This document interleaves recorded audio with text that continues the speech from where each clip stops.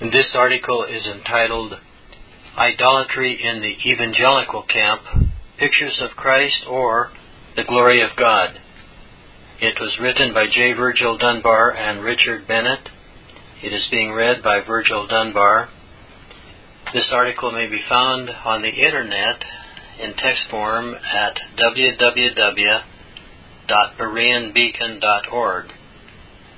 The article presents 8 reasons why Christians, especially evangelical Christians, need to avoid using pictures to represent Christ. It seems as if most churches, if not all, use Warner Sallman's Head of Christ painting or images like it. Modern Christians obviously accept these pictures to represent Christ. However, in the light of Scripture, can they really be excluded from falling under the second commandment? Number 1, these pictures break God's law and defile God's grace. Does the church know what the second commandment teaches? Let us review the words. Thou shalt not make unto thee any graven image, or any likeness of anything that is in heaven above, or that is in the earth beneath, or that is in the water under the earth. Thou shalt not bow down thyself to them, nor serve them. For I, the Lord thy God, am a jealous God, visiting the iniquity of the fathers upon the children, unto the 3rd and 4th generation of them that hate me, and showing mercy unto thousands of them that love me and keep my commandments. Exodus chapter 20, verses 4 to 6. What does the commandment actually forbid? It forbids any image or likeness to stand in the place of God. We are not to bow down to them nor serve them. Of course, we may think when we bow before an image of the Lord that we are not bowing to the image but bowing to the Lord. Or we may think the pictures serve us, for instance, serving our purposes of Christian education or evangelism or our worship of God. But later, hopefully, we may see that in God's sight we really serve the pictures. Thou shalt not bow down thyself to them nor serve them. Exodus 20, verse 5. Why does God forbid using pictures and images to represent Him? 3 or more reasons are given in the commandment. First, it says God is jealous of them. Evidently, God sees the pictures as other than Himself, that is, forming false concepts of Him, competing for our affection. Thus, when we use them to stand for Him, it is like, as some old writers observed, a husband using another woman to put him in mind of his wife. In this sense, it is spiritual adultery to use an image to stand for God, and God is jealous of those pictures. Secondly, it is called iniquity, or sin, to use such pictures. This iniquity becomes a generational sin. It is passed down to future generations. Later on, we will see more on this generational curse. Thirdly, using pictures or images to stand for God is shown here to actually express hate for God. How can God call it hate? How can God say we hate Him when we say we use the pictures to express our devotion to Him? The answer is that when we mentally put a picture or image in His place, we thereby show we do not love Him as He is, but love Him as we change Him to be. Whereas God is fully spirit, immaterial, we attempt to expose Him in the form of man, material. See Romans 1:22-32. For what happens when we allow images to become our concept of God? How then, on the positive side, does the commandment tell us to love God? It says those who love Him are those who keep His commandments. The Apostle John said the same thing. For this is the love of God, that we keep His commandments. 1 John 5:3. Was this law only temporary? Did it end when Christ came? Of course not. God's law is eternal, and His grace writes it on the believer's heart. In the Old Covenant, the law was written on tables of stone. In the grace of the new covenant, the law is written in the hearts and minds of God's covenant people. Hebrews 8, verses 7 to 12. Furthermore, God's law is Christological. That means it points to Jesus, the Christ of the Bible. As Jesus explained to the two disciples on the Emmaus Road in Luke 24, verse 27, and beginning at Moses, the law, and all the prophets, he expounded unto them in all the Scriptures the things concerning himself. He showed them that he fulfilled the law. In other words, he filled full all the shadowy outlines of the law. The law pictures Christ. Pictures do not. Do we need the 10 Commandments today? Yes. And so today we condemn the Supreme Court for not allowing the commandments to be posted on schoolroom walls. Why don't we in the church teach the law against false images? Do we not condemn ourselves when we in the church boldly break the second commandment by using a false picture to represent Christ? We, perhaps unwittingly, teach our children to break the 10 Commandments when we give them pictures to represent Christ. Can we legitimately expect holy God to refrain from applying Exodus 20, verse 5, visiting the iniquity of the fathers upon the children unto the third and fourth generation, to our children, grandchildren, and great-grandchildren? Children see their parents aim to communicate their Christian faith with a picture of Christ. The children assume the picture is a valid picture of Christ, so they in turn pass that Christ on to the third and fourth generations. The picture becomes a generational curse. These pictures break God's law, defile God's grace, and corrupt our future generations' concept of Christ. Number 2, contrary to popular opinion, pictures of Christ are idols by Bible and dictionary definition. By definition, idol comes from the Greek word eidolon. Our English word is seen in the center of the Greek word for idol. But there is more to learn about the meaning of idolatry in that Greek word. Eidolon also means image. Translators must look at the context to decide which English word, idol or image, is meant in a particular context. Moreover, eidolon came from a more ancient Greek word, eido, which created two families of words. Eido came to mean both to see and to know. We think we know something when we see an image, an eidolon. Thus, when we think we know Christ by seeing an image or picture given His name, we practice idolatry in the basic meaning of the word. This is a common practice in Sunday schools today. It is also a common practice in missionary work, giving new converts an idol to be their first concept of Christ. Historically, the use of such pictures of Christ eventually changed or dumbed down the popular definition of idolatry. Using these pictures, the church forgot the basic premise of idolatry. Today, already on a popular level, the word idolatry only means worshiping something known to be a false god or a heathen deity, something other than God. However, we must remember that the words idol and idolatry have the more basic meaning. Here are 4 dictionary definitions of idolatry taken from a variety of dictionaries, all of which show that using an image to represent God is idolatry. The Zondervan Pictorial Bible Dictionary says idolatry is the worship of Jehovah by means of images. Unger's Bible Dictionary says idolatry is the worship of Jehovah under image or symbol. Pelubit's Bible Dictionary says idolatry, strictly speaking, denotes the worship of deity in a visible form, whether the images to which the homage is paid are symbolical representations of the true God, or of the false divinities which have been made the objects of worship in His stead. Baker's Dictionary of Theology says because God was unseen and transcendent, men set up idols as a materialistic expression of Him. Soon the created thing was worshipped as a god instead of the Creator.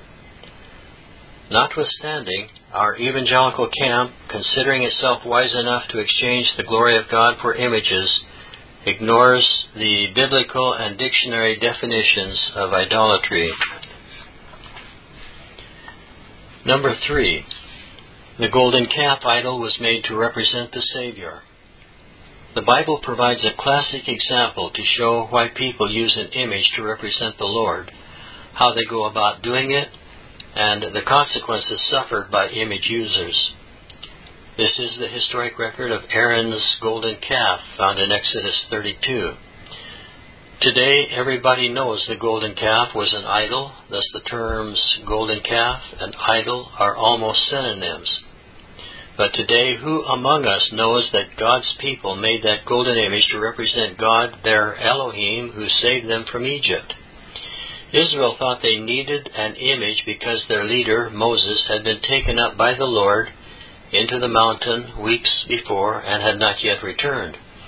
Therefore the people came to Aaron and said, "Make us Elohim, who will go before us. As for this fellow Moses, we don't know what has happened to him." Exodus 32 verses 4 and 5 states, "And he, Aaron, received their gold offering at their hand and fashioned it with a graving tool, after he had made it a molten calf. And they said, These be thy gods, O Israel, which brought thee up out of the land of Egypt." Note, the Hebrew word gods here is Elohim. It could also be translated God. All the letters in the Hebrew Bible were capital letters, no upper and lower case distinction. Translators must decide whether it means gods or God each time Elohim is found. Elohim is plural. Actually, the Hebrew word Elohim is translated into English as God, singular, with a capital G, about 2,500 times. "And when Aaron saw it, he built an altar before it, and Aaron made proclamation and said, Tomorrow is a feast to the Lord, Jehovah." Obviously, Aaron and the people made the image to represent Jehovah, their Elohim. Elohim here is the same word that was translated God in Genesis 1:1, which says, "In the beginning God, Elohim, created the heaven and the earth." And Elohim here in the golden calf story is also the same word translated God in the Ten Commandments, where it says, "I am the Lord thy God, Elohim, which have brought thee out of the land of Egypt. Thou shalt have no other God, Elohim, before me." The context shows that the people made the golden calf to represent the Elohim, who is the creator of the world, who saved them from Egyptian bondage. The next lesson in this story is that despite the people's stated intentions, God did not accept the image as a valid representation of Him. Their worship directed toward the image did not pass on to the God they intended the image to represent. How do we know that God did not accept it as worship of Himself? Up on the mountain, God told Moses the people had made a molten calf and have worshipped it. Then the Lord said to Moses, "Now therefore let me alone, that my wrath may wax hot against them, and that I may consume them, and I will make of thee a great nation." This shows how serious it is for God's people to presume to make an image to represent the Lord. Is it any less serious a matter for God's people today to presume to make and use images to stand in the place of the Lord? God's name must not be given to images. Isaiah 42:8 tells us that God does not give His glory to idols. Every attempt to make a similitude of God, representing Him in some artistic form, is idolatrous by definition. It is basically the same sin as making the golden calf. Pictures of Christ serve the very same function for the church which the golden calf served for Israel. They are made to stand for the Savior. They are golden calves. The issue at stake in the making of idols is clearly presented in Deuteronomy 4, verses 12, 13, and 15. And the Lord spake unto you out of the midst of the fire. You heard the voice of the words, but saw no similitude. Only you heard a voice. And he declared unto you his covenant, which he commanded of you to perform, even 10 commandments. Take ye therefore good heed unto yourselves, for you saw no manner of similitude on the day that the Lord spake unto you in Horeb out of the midst of the fire, lest ye corrupt yourselves and make you a graven image, the similitude of any figure. Number 4, pictures presume to present Christ, the second person of the Trinity.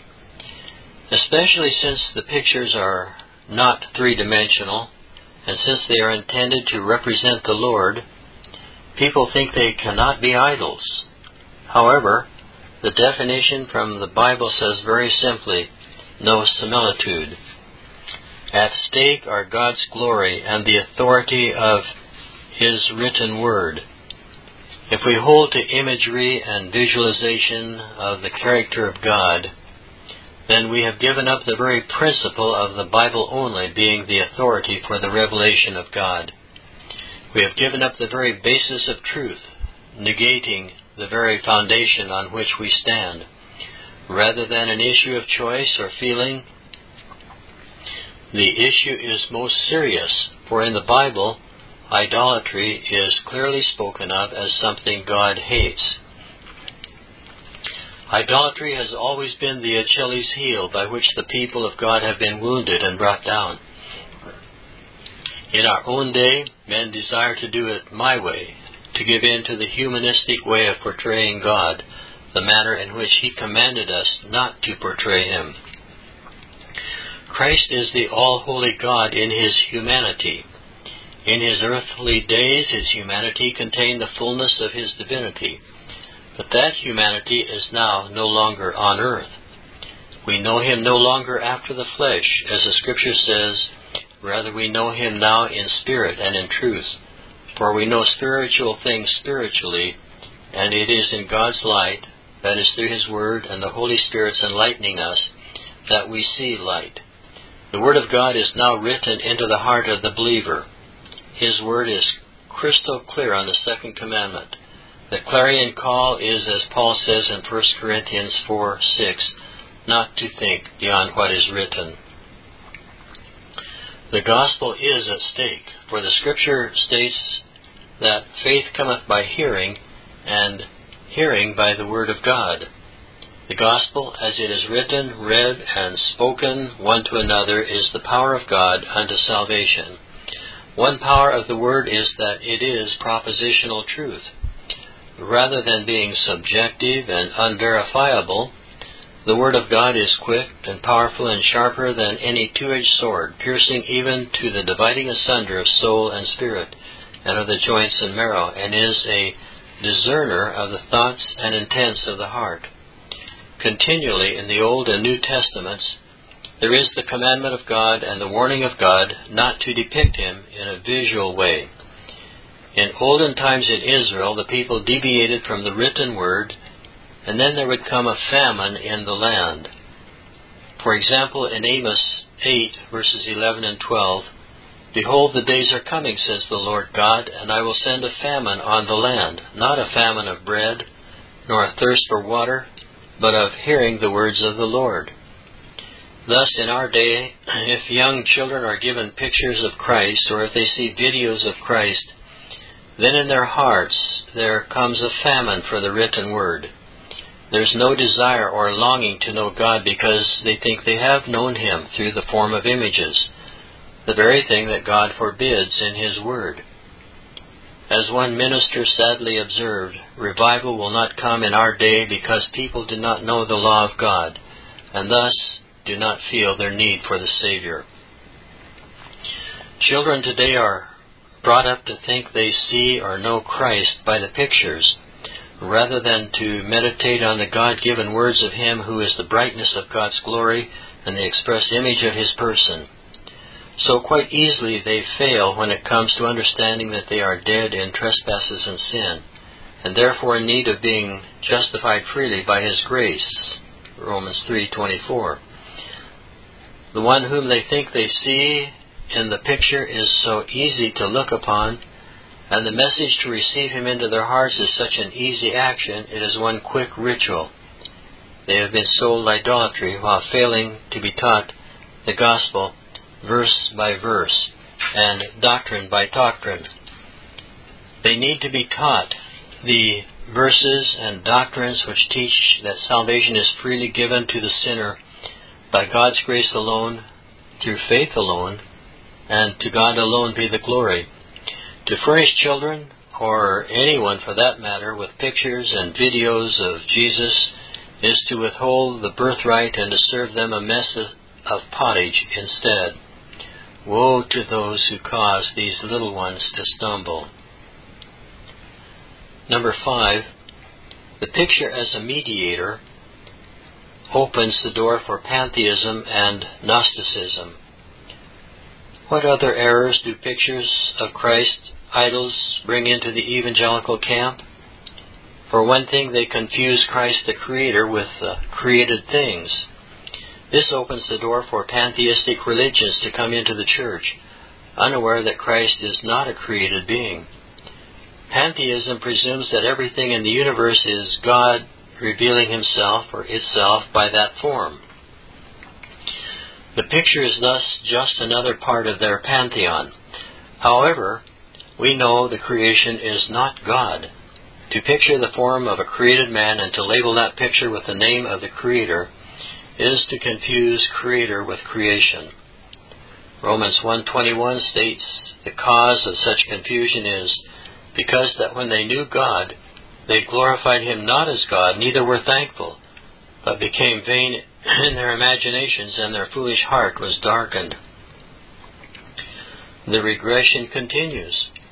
Professing themselves to be wise, they became fools, and changed the glory of the incorruptible God into an image, made like to corruptible man, and to birds, and four-footed beasts, and creeping things. Romans 1:22 and 23. Isaiah 40:18 states the problem, to whom then will you liken God, or what likeness will you compare unto Him? Romans 12:2 states the scriptural answer to this problem unequivocally, and be not conformed to this world, but be ye transformed by the renewing of your mind, that you may prove what is that good and acceptable and perfect will of God. These pictures, delightful as they may be to the senses, confuse and obscure the distinction between God and His created world. They present a deception. The pictures confirm to the pantheist, the person who thinks everything is God manifesting itself in some form, that Jesus is merely another part of their pantheon. Similarly, to the natural man, puffed up by his own darkened imaginations, these pictures confirm that the Word of God is of no interest to him. The pictures lay the foundation for many pantheistic New Age concepts of God to come into the church, because the basic presumption of pantheism is everything is God manifesting itself. No wonder the Western Church is being ravaged by Eastern cults. No wonder that these people, such as Hindus, love pictures of Christ as much as they do those of Lakme. Yet God has ordained the means by which people old and young shall be saved and taught. It is clearly spelled out in Romans 10, verses 14 and 15. How then shall they call on Him whom they have not believed? And how shall they believe in Him of whom they have not heard? And how shall they hear without a preacher? And how shall they preach except they be sent? As it is written, how beautiful are the feet of them that preach the gospel of peace and bring glad tidings of good things. These pictures also open the door for Gnosticism to come into the church. When a picture is given a name of God, it presumes the picture mediates knowledge of God. The viewer is made to think he thereby knows God, Gnostically, at least in some measure by seeing the picture. In this Gnostic-type knowledge of Christ, the viewer is allowed to go on silently thinking his own thoughts, unhindered by the transforming power of God's Word. Thus the viewer's mind continues to be conformed to the world by the limits of the created image and by his own subjectivity. In this Gnostic-type knowledge of Christ, pictures of Jesus silently address the physical senses of the viewers without presenting God's propositional truth objectively and explicitly to their minds. Rather, the viewer of a picture attaches his own subjective interpretation to whatever the picture seems to present to him. Thus, both the artist and the viewer blend God and His creation into a single unity, a single being in the picture. No wonder the church is infected with Gnostic heresies.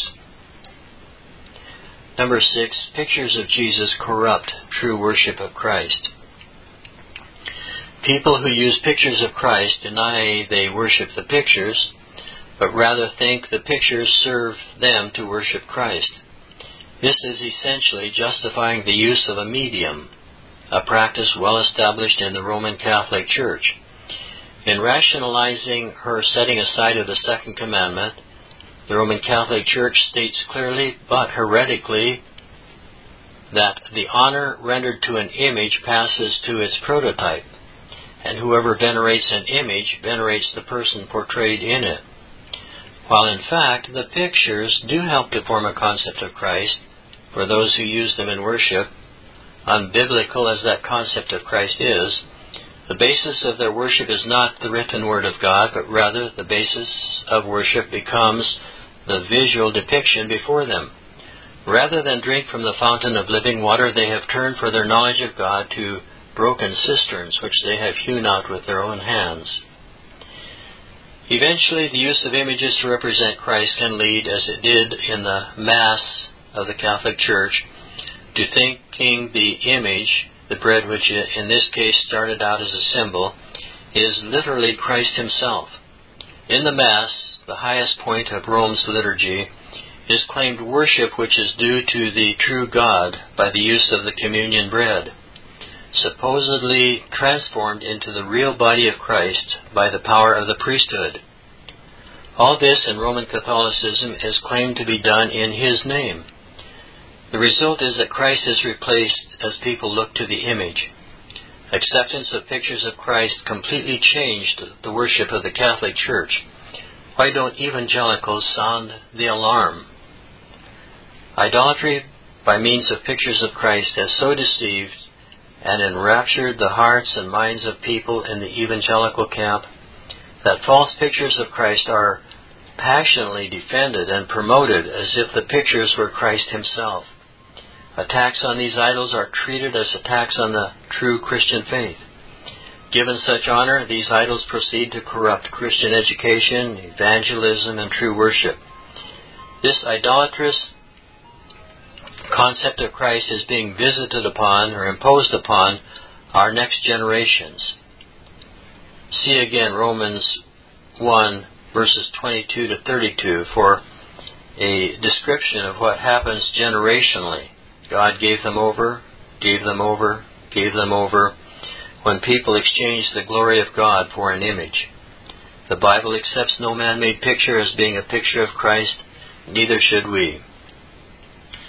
Number 7, Islam does not allow pictures of Allah. Why should Christians allow pictures of the true God? A most basic principle of Islam, the religion founded by Muhammad, is that no picture or image can stand for Allah, Islam's God. Where can an image of Allah be found in any Islamic land? There are none. If Christians do not respect the teachings of the Bible, that no image can stand for God, will God again raise up Islam to teach this lesson to Christians? He did it in the past. In the first century after the death of Muhammad, Islam conquered many Christian lands in the Middle East and North Africa. In these lands, the churches were severely repressed, much like Christian churches are severely repressed in Syria, Iran, and most other Islamic lands today. Conversion to Christianity is still sometimes punishable by death in these lands. Even though Muslims do not believe in the deity of Christ, Muslims consider Jesus to have been a prophet, and no pictures are allowed of their prophets in many of these Muslim lands. Pictures of Jesus tell strict Muslims that image-using Christians are infidels worthy of severe punishment. Number 8. The Bible is sufficient. Man-made images are not needed. What then shall we do? What must we do when we become aware that by biblical definition we commit idolatry when we use pictures to represent Christ?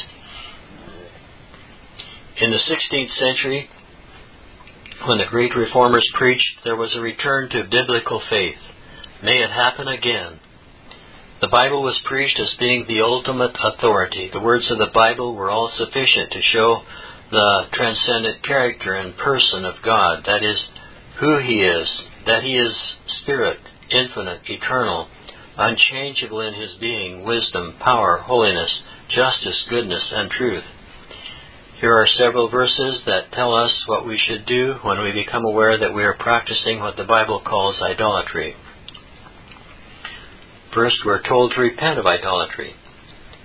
In Acts 17, verses 29 and 30, after Paul told the idolatrous Athenians that it is not reasonable to think God is like art created by man's imagination, and telling them that even though God in the past winked at or closed His eyes to their ignorant idolatry, now God commands all people everywhere to repent.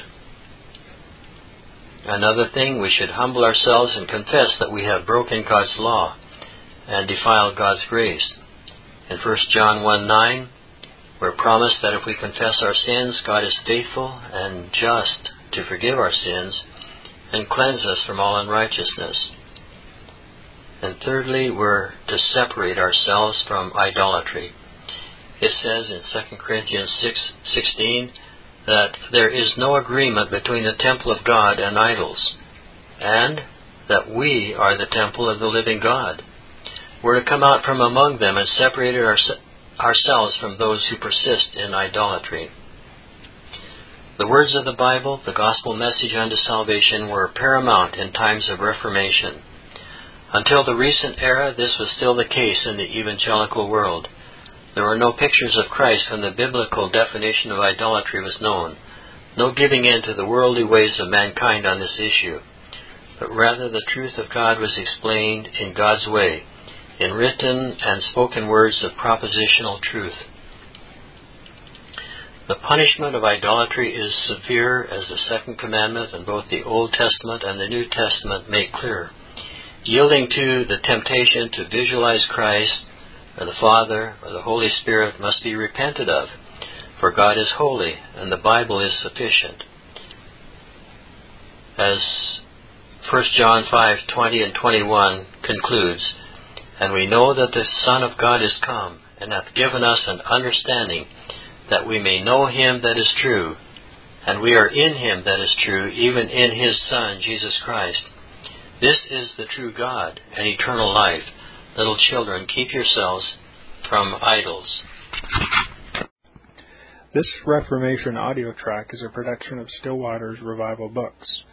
SWRB makes thousands of classic Reformation resources available, free and for sale, in audio, video, and printed formats. Our many free resources, as well as our complete mail-order catalog, containing thousands of classic and contemporary Puritan and Reformed books, tapes, and videos at great discounts, is on the web at www.swrb.com. We can also be reached by email at swrb@swrb.com, by phone at 780-450-3730, by fax at 780-468-1096, or by mail at 4710-37A Avenue, Edmonton, that's Edmonton, Alberta, abbreviated capital A, capital B, Canada, T6L3T5. You may also request a free printed catalog. And remember that John Calvin, in defending the Reformation's regulative principle of worship, or what is sometimes called the scriptural law of worship, commenting on the words of God, which I commanded them not, neither came into my heart, from his commentary on Jeremiah 7:31, writes, God here cuts off from men every occasion for making evasions, since he condemns by this one phrase, I have not commanded them, whatever the Jews devised. There is then no other argument needed to condemn superstitions than that they are not commanded by God. For when men allow themselves to worship God according to their own fancies, and attend not to his commands, they pervert true religion. And if this principle is adopted by the papists, all those fictitious modes of worship in which they absurdly exercise themselves would fall to the ground. It is indeed a horrible thing for the papists to seek to discharge their duties towards God by performing their own superstitions. There is an immense number of them, as it is well known, and as it manifestly appears. Were they to admit this principle, that we cannot rightly worship God except by obeying his word, they would be delivered from their deep abyss of error. The prophet's words, then, are very important, when he says that God had commanded no such thing, and that it never came to his mind, as though he had said that men assume too much wisdom when they devise what he never required, nay, what he never knew.